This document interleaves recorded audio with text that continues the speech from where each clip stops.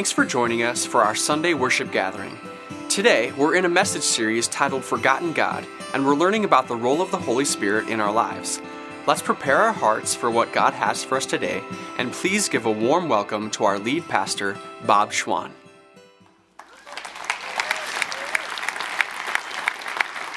It's always so awesome to see all of you.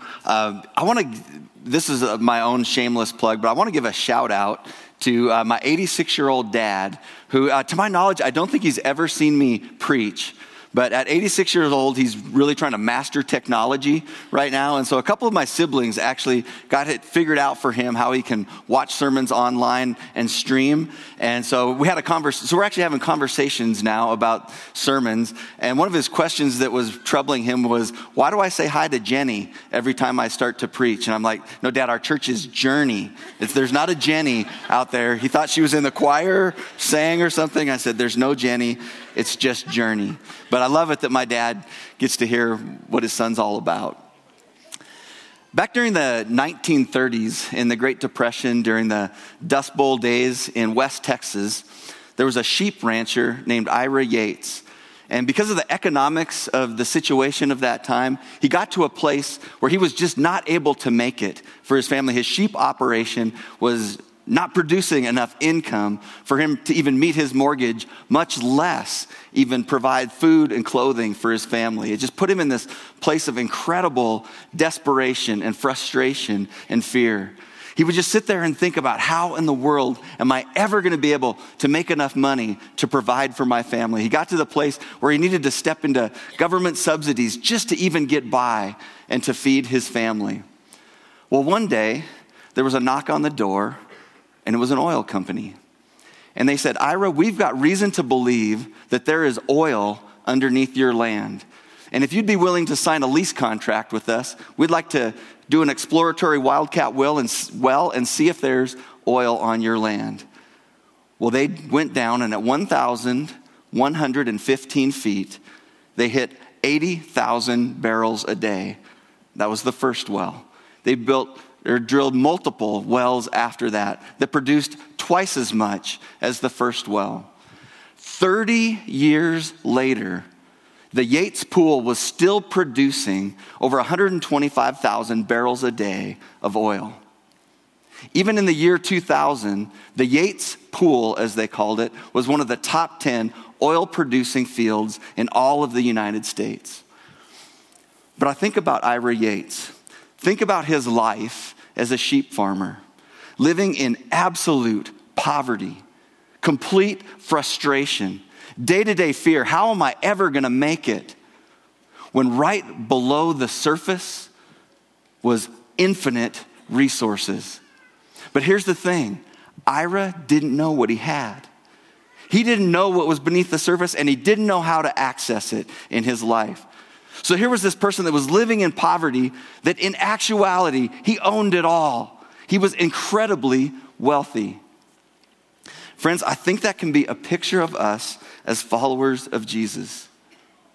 We can have this infinite resource of the Holy Spirit that God gives to live inside the life of every person who bows their knee to Jesus, who makes him the Lord and the King of their life. His Spirit comes in and dwells in his divine personal presence in us.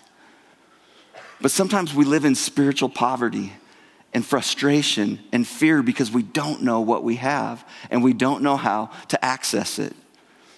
We've been talking in this series about the life that Jesus calls us into in terms of being a disciple of him. And to be a disciple of Jesus, I'll just say it over and over again, it means that we actually live the kind of life that Jesus lived. We follow him so closely that his life starts to rub off on us, that our character actually starts to look like the character of Jesus. And the ministry of Jesus starts to look like our ministry. Our lives start to mirror the life of Jesus. And every time I say that, I just can't help but think of the magnitude of what it is that Jesus is calling us to. That our life would be transformed in a way that we would actually become like him. And I said it many times a couple of weeks ago, and I'm going to keep saying this as well. That kind of life that Jesus invites us into, it is not difficult. You might think, wow, that is so difficult. that life's not difficult. Friends, it's actually impossible. There's no way for us to live that kind of life in and of ourselves. The only way that we can be transformed into the likeness of Jesus is if he lives his life through us in the power of the Holy Spirit. That's why this message series is so important for me. If we're going to be who it is that Jesus is calling us to be, we've got to understand the resource that we have in the Holy Spirit, that we don't have to live in spiritual poverty and fear and frustration. God has given us everything we need. Let's just step back for a second and start to look at our own experience. Is that the life that we are living? Do we sense that we're living the abundant, fruitful, kingdom kind of life that Jesus has laid out for us? I think about so many years and so many seasons of my life where I just felt stuck. You know, I knew that there was this picture out there that Jesus was calling us to, but I just felt stuck. And stuck in a way that even when I felt like I was trying to push on the gas in my spiritual life, sometimes it just felt like the wheels were spinning.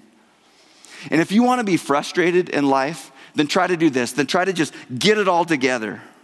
Try to do more, try harder, just gut it out. If you want to end up being a bitter and frustrated Christian, then just try to do that. Try to muster it in your own strength.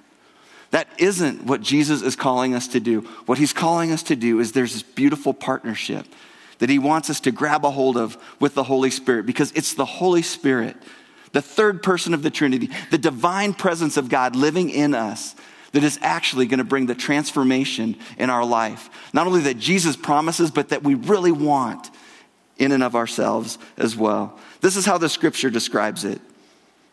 Paul in 2 Corinthians chapter 3, he says this about this transforming work and the connection between transformation and the Spirit's work. He says, now the Lord is the Spirit, and where the Spirit of the Lord is, there is freedom. God's Spirit wants to bring freedom to our lives. Freedom from sin, freedom from fear, freedom from frustration, and life inside of him. He wants to bring freedom. And he says, and we all, who with unveiled faces reflect the Lord's glory, we're all being transformed. We are being transformed into his image, meaning Christ's image, that picture of the life and ministry of Jesus. We're being transformed into his image with ever increasing glory, which comes from the Lord, who is the Spirit.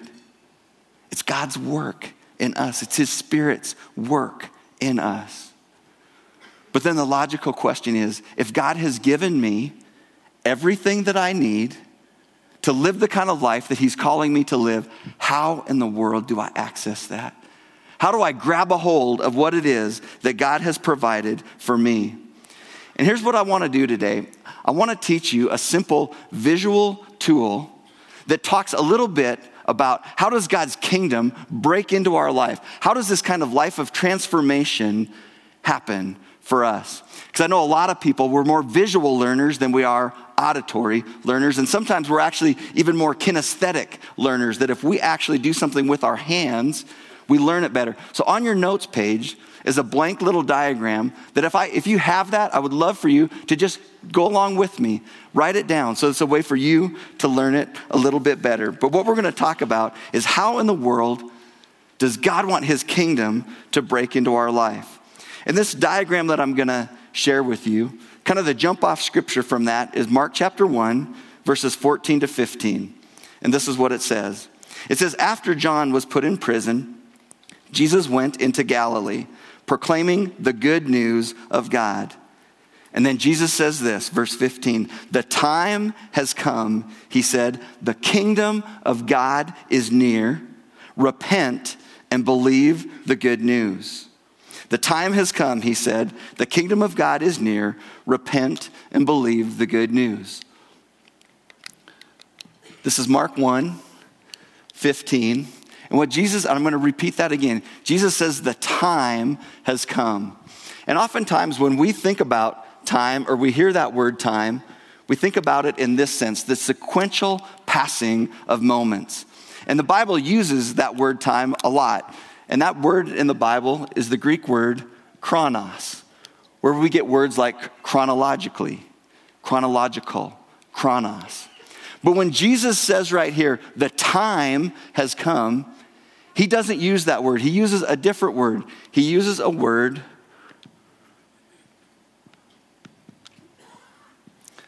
called kairos.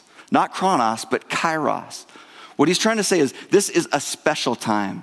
And sometimes this word is translated opportunity. There's this special time, this special opportunity, this breakthrough moment in your life.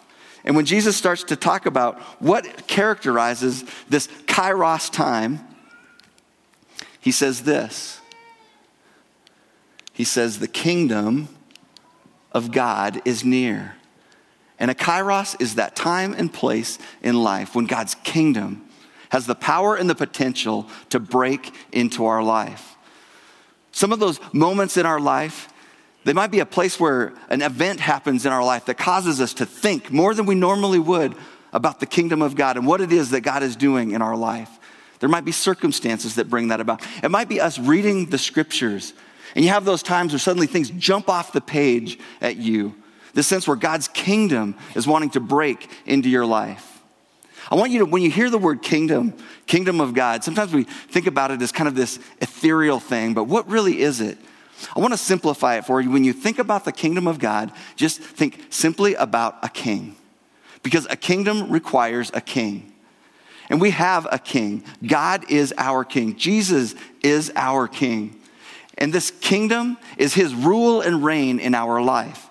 So when we're talking about the kingdom of God breaking in, what we're saying is God's rule and reign is going to break into our life. That's the opportunity. That's the kairos. The kingdom of God breaking in. And when Jesus taught us to pray, when he taught his disciples to pray, and by extension taught us to pray, he told us to pray for these things to happen over and over and over again in our life. And how did he say it? He said, part of what you would pray every day is, your kingdom come. Meaning, God, your rule and reign, your will, I want that in my life. Your kingdom come, your will be done. What Jesus is saying is look for these moments in life, these opportunities for God's kingdom to break in. But when Jesus was teaching in Mark 1:15, he says there's a couple of things that need to happen if God's kingdom is going to break in. There's some ways that you need to respond to what it is that he's doing in your life. And the first thing that Jesus says that we need to do is repent.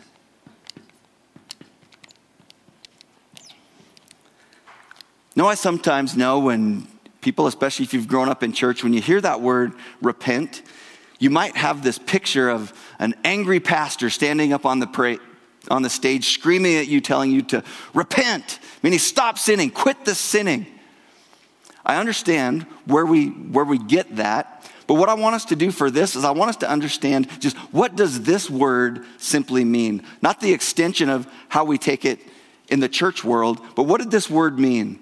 The word meant simply to change your mind. When Jesus said, if you want the kingdom of God to break in, this word repent means to change your mind. Change the way that you think. And how is it that we're to change the way that we think?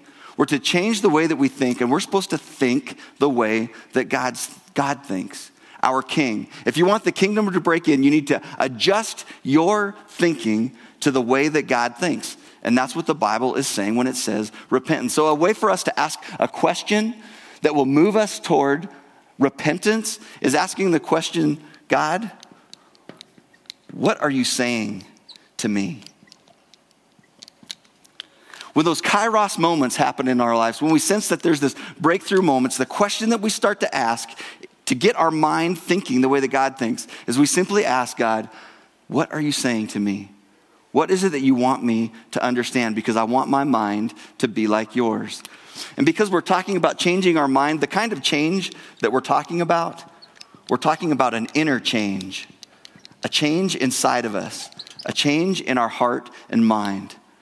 What is it to, again, start to think like God thinks? And we break it down this way as we teach this around Journey. One thing that we do is that we observe. When we sense that there's this opportunity, this breakthrough moment in our life, what we want to do is we want to just observe what's going on. Just sense that this is happening. God, what is it? Sometimes in my life when I think about this, it's just like, God, where are you grabbing my attention? And I think about it like a speed bump in life. You're just going along in life and every once in a while it's like boom. It's like, what in the world? What was that? When there's those kairos moments, we simply want to observe that those are there. And then we want to move into a place where we reflect. And when we reflect, we want to start asking some questions of God. God, it seems like there's something going on here. I sense that you're at work. What is it that you want me to learn? What is it that you want to say? Why am I responding this way? We start to ask questions of God. Kind of the way that I think about this biblically is I think about that story way back in the Old Testament in 1 Samuel chapter 3. And Samuel is trying to learn how to hear the voice of God. And Eli is kind of helping him out with that. And Samuel's hearing someone say his name, but he thinks it's Eli. But then Eli figures out this is the Lord calling you. And then he teaches him, he says, what you do, Samuel, is when God calls out to you, you just say, Lord, speak. Your servant is listening. That's what I think of when I think of reflect. When we sense that God wants to break in, we just slow down for just a minute. And we just say, Lord, speak. Your servant is listening. God, what is it that you want to say to me? And then there's a piece of it where we discuss. And when we say discuss, we're talking about bringing other people into this with us. We talk a lot about this around Journey, that we're intended to be a family. We're to walk out our faith together. And part of that is people helping us learn to hear and respond to God together. Not every time that God is trying to break into our life is there even somebody there. But when we have the opportunity, we invite people into that. That can be a sounding board for us to help us understand. When I'm helping people process things like this, the picture that I have in my mind is I want to have one ear to heaven, meaning I want to hear anything that God might be saying through his Holy Spirit to me for them, but I want to have one ear to the person. Because I don't want to just give them my advice. I just want to say, Lord, is there anything that you want for them? Could be a passage of scripture, maybe a word, maybe a picture. God, what is it that you have for them? We bring other people into it. So this is the picture. We engage a kairos. We observe, we reflect, we discuss. We're thinking about this interchange. And the bottom line question that we're asking is, God, what are you saying to me in this? But the transformation that we want, it's not going to come simply by asking God the question, what is it that you're saying to me? Because Jesus said there's another response that we need beyond just changing our mind. We need to change something else. He says, repent, and he says, believe or have faith. Oftentimes when we hear that word believe in our culture, when we think of faith in our culture, we think of something primarily intellectual, that I just need to think differently about something. But that's what Jesus is talking about when he said the word repent. Belief, biblically, isn't just about thinking something, it's about walking something out. It's about following through in obedience. Taking what it is that God's saying and extending it into this world. The way that Jesus talked about it when he said repent and believe, the question that we would be asking is, God, what do you want me to do? Because to simply believe or to have faith, I think about James in his book. He talked about this connection between faith and action. And he said, if you say that you have faith and it's disconnected from action, he said it's not really faith at all. And what Jesus is saying, if we're going to bring transformation to our life, we've got to not only repent, think differently, but we need to act differently. And we're asking God the question, what is it that you want me to do? And we break that into three different things as well. The first thing that we want to do is, what's the plan? God, in light of what you're saying to me, maybe not the whole plan, but at least what is the next step? If I'm going to walk out in obedience with you, what is my next step? And we're asking God, what do you want me to do to begin to extend my faith into this world, to follow you in faith? A second part is account, meaning that we just like discuss how we bring this into the world of other people with account, we actually bring this into the lives of other people as well. You might think about the word accountability. It's people to help us do what it is that God has asked us to do. Sometimes when we hear that word accountability, we think about people policing our lives, and they're just checking in and they're asking us, did you do it? Did you do it? Poking us in the chest. That's not what we're talking about here. We're not talking about people policing our lives, but we're talking about brothers and sisters partnering with us in what it is that God is asking us to do. Because we want to walk this out together as a family. We do that together, not policing, but partnering. And the last thing we want to do is act. Whatever it is that we sense that God is asking us to do, we want to do our level best to follow in obedience, to live this out. So there's this interchange that happens when we repent, and when we respond in belief, there's an outer change. So it's this interchange that leads us to an outer change and transforms us. And so here's the picture that I want you to have as you're walking along in life. If this is you, we have those kairos moments, those opportunities for God's kingdom to break in. What we want to do is we want to engage it. We want to enter the learning circle with God in this way, asking him, God, what is it that you're saying to me? God, what is it that you want me to do? How do you want me to respond in obedience? And friends, here's the picture of what happens. It sends our life incrementally in a different direction. It changes the trajectory of our life when we simply hear God speaking to us and we respond in obedience. And this change here, between here and here, is what I would call transformation.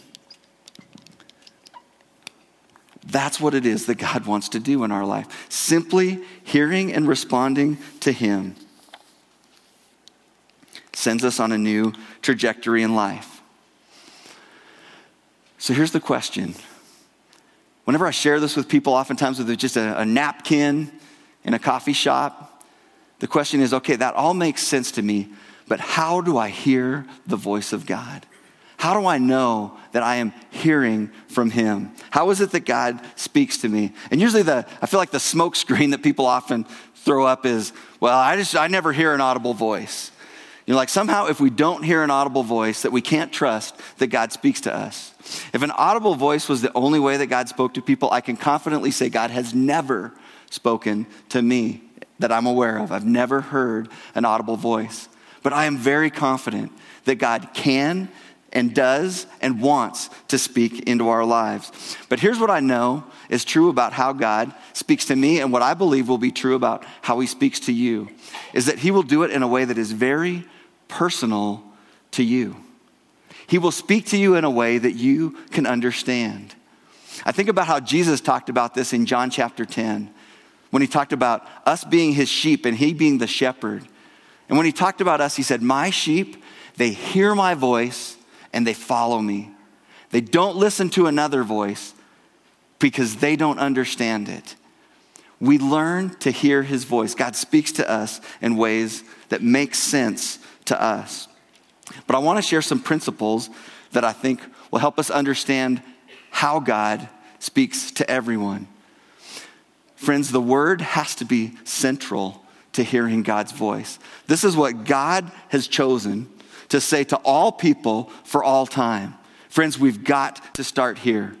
Because if we think that God is speaking to us in other ways that contradict what he said there, we need to understand that is not what God would say. This is what he said for all people, for all time. If we want to hear his voice, we've got to be people of his word. There's promptings. God will bring thoughts to our mind. Things that maybe we just think that didn't come from me. Where did that come from? God will give us promptings to do certain things, ask us to do certain things on his behalf. You know, a major way that God speaks to us is through people. That's why it's so important that we be connected to one another as a body, as a family, because God uses other people to speak to us. It was several weeks ago, I was in a place in life, and I don't even know if this corresponded to reality in any way, but in my heart of hearts, I just felt alone.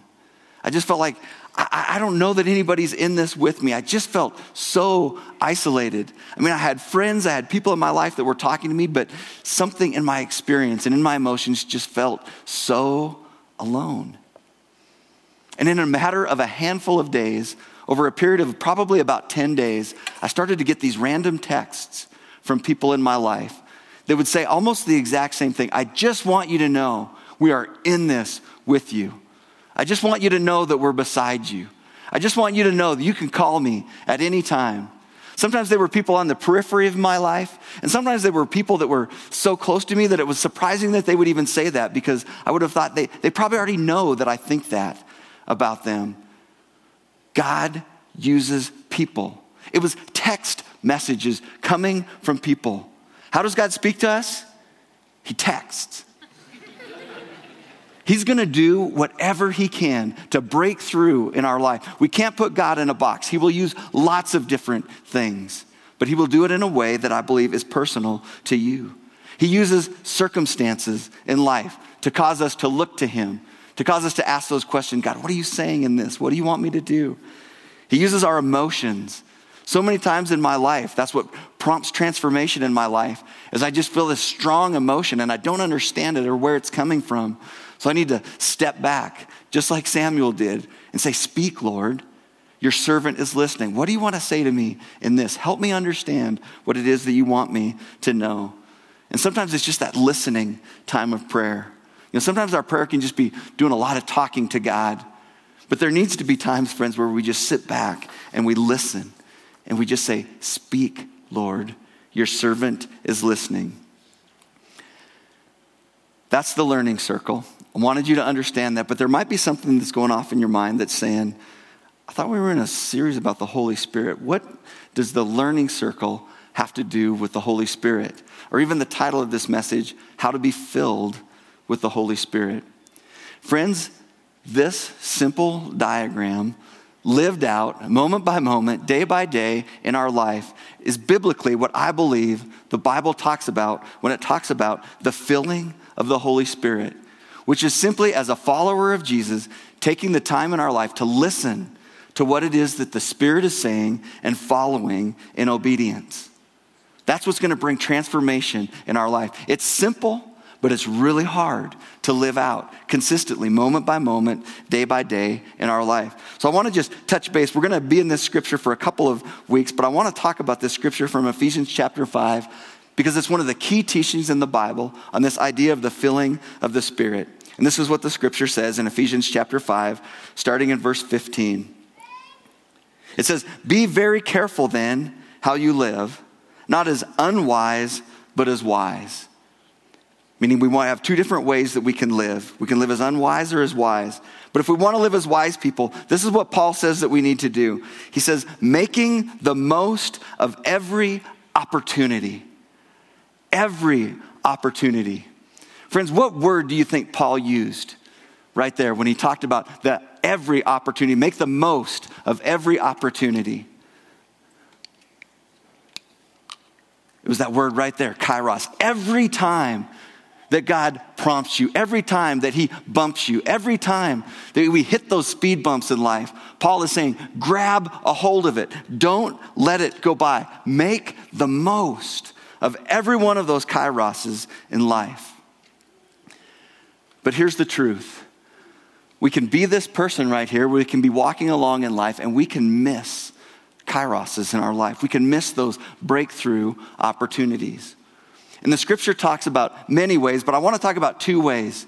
I want to highlight two ways that the scripture says we can miss those breakthrough moments in life. And the first one is this. We can grieve the Holy Spirit. That Holy Spirit that wants to prompt us, we can grieve him. And when we're talking about this idea of grieving the Holy Spirit, what we're talking about is just simply disregarding or ignoring the convicting work of the Holy Spirit in our life. One of the roles of the Holy Spirit when he came to indwell us is to convict the world, including you and I, of sin. To show us sin, to show us when we're in a place of disobedience, to show us when we're on the wrong path. But what we can do when the Holy Spirit convicts us, brings those things to our attention is we can simply ignore it. And that grieves the Holy Spirit. And Paul says in Ephesians chapter 4, just a chapter before what I read to you earlier, he says, "And do not grieve the Holy Spirit of God, with whom you were sealed for the day of redemption." We can grieve the Holy Spirit. And as I was thinking about this text and reflecting on it, and what is it like to grieve the Holy Spirit, I started to think about my own life as a parent and my own life as being a child, and think about what that was like to be on both sides of those equations as it relates to this idea of grief. There was a season in my life when I was in high school and early college, and my mom, she prayed for me. She did everything that she could to raise me in the church, to raise me to know God. But there was a season of my life that I just said, I'm going to do what I want to do. I don't care what you say to me. And I remember one of those nights when I was thinking about this idea of grief. I started to think about one of those nights that I came home way too late, way past curfew, and I didn't want to face my mom, really hoping that she wouldn't be up. But the way our driveway was, it was a long driveway, and I came around the driveway and I could see my house in the distance, and I could see the light on in the living room. And I knew what that meant. I was going to have to face my mom. What was she going to do when I got there? Walked in the house, bracing, walked up the stairs, and I looked over there, her sitting in her chair, sitting by her lamp, reading her Bible. And there were just tears in her eyes as she looked at me. She got up and she walked right by me and went into her room, but I could just see, it just emblazoned in my mind the grief on her face. Because she was watching the son that she loved, that she cared about, that she'd given up so much for, make decisions to head down a wrong road in life that she knew that would lead to destruction if something didn't change. And I started to think about the grief that my mom felt. And she was just a broken person, just a humble human. Can we for a minute try to think about God's grief for us? Because I can say, like, nobody on the planet has probably loved me more than my mom loved me. But God's love in comparison is incredibly infinite beyond what we could ever know. What is the kind of grief that we bring to him by just choosing to go our own way, not listening to him, not responding to his convicting work in our life? We can grieve the Holy Spirit and miss those opportunities for transformation because we just want to go our own way. A second thing that the Bible talks about is that we can quench the Holy Spirit. We can grieve the Holy Spirit, but we can also quench the Holy Spirit, which is just ignoring his promptings and the revelation that comes to us by his Spirit. 1 Thess 5, it says this: "Be joyful always, pray continually, give thanks in all circumstances, for this is God's will for you in Christ Jesus." And then Paul says, do not put out or quench the Spirit's fire. Do not treat prophecies with contempt. Test everything, but hold on to what is good. Paul gives us this picture of the Holy Spirit's work on our life. He gives us this picture of fire, of flame. And there's work that the Holy Spirit wants to do in our life. Teaching work. He wants to teach us. He wants to guide us. He wants to comfort us. He wants to counsel us. He wants to help us. He wants to be our helper. And the scriptures say, fan that into flame. Take this flame and make it bigger in your life. But Paul's making it really clear that what we can also do is we can just ignore those things that the Spirit wants to do in our life. Those kingdom breakthrough times, those kairos moments, we can just simply quench it. We can just, with a disobedient act, with a closing our ears act, we can quench what it is that the Spirit wants to do in our life. And it keeps us from experiencing the kind of transformation that God wants us to experience. That transformation into the image of Christ. What I've described here, this simple learning circle going around this circle, moment by moment, is a picture of what the Bible describes as the Spirit-filled life, or life in the Spirit. One step at a time, one kairos at a time. This is how Paul said it in Galatians chapter 5. He says, since we live by the Spirit, and that could also be translated, since we walk by the Spirit, he says, let us keep in step with the Spirit. If we want transformation in our life, if we want the future to be different, it's one kairos at a time. It's one kairos at a time where we say, Spirit, what is it that you're saying to me? What is it that you want me to do? I'm going to step out and I'm going to walk that out in obedience. And then another kairos comes. Spirit, what is it that you're saying to me? What is it that you want me to do? And I'm going to follow in obedience. I'm going to step it out one at a time. Transformation and breakthrough in our life. Sometimes we think that it's just going to be, God's going to magically zap us and we're going to be different, completely different. The transformation, and sometimes there can be those big breakthrough moments in life where things are never the same, but the bulk of our transformation happens one step at a time. I love how Eugene Peterson says it. He says it's a long obedience in the same direction, one step at a time. One step at a time of us hearing what God is saying to us and saying, yes, I'm going to walk it out in obedience. God, what are you saying to me? What do you want me to do? Yes. One yes at a time, and our lives will forever be different. The question for us is, what's our next yes? Maybe not I don't want you to even think about what your next 100 yeses are or where the transformation needs to happen here. What's your next yes? What is the thing that the Spirit is saying to you right now today that you know that this is what he's asking you to do?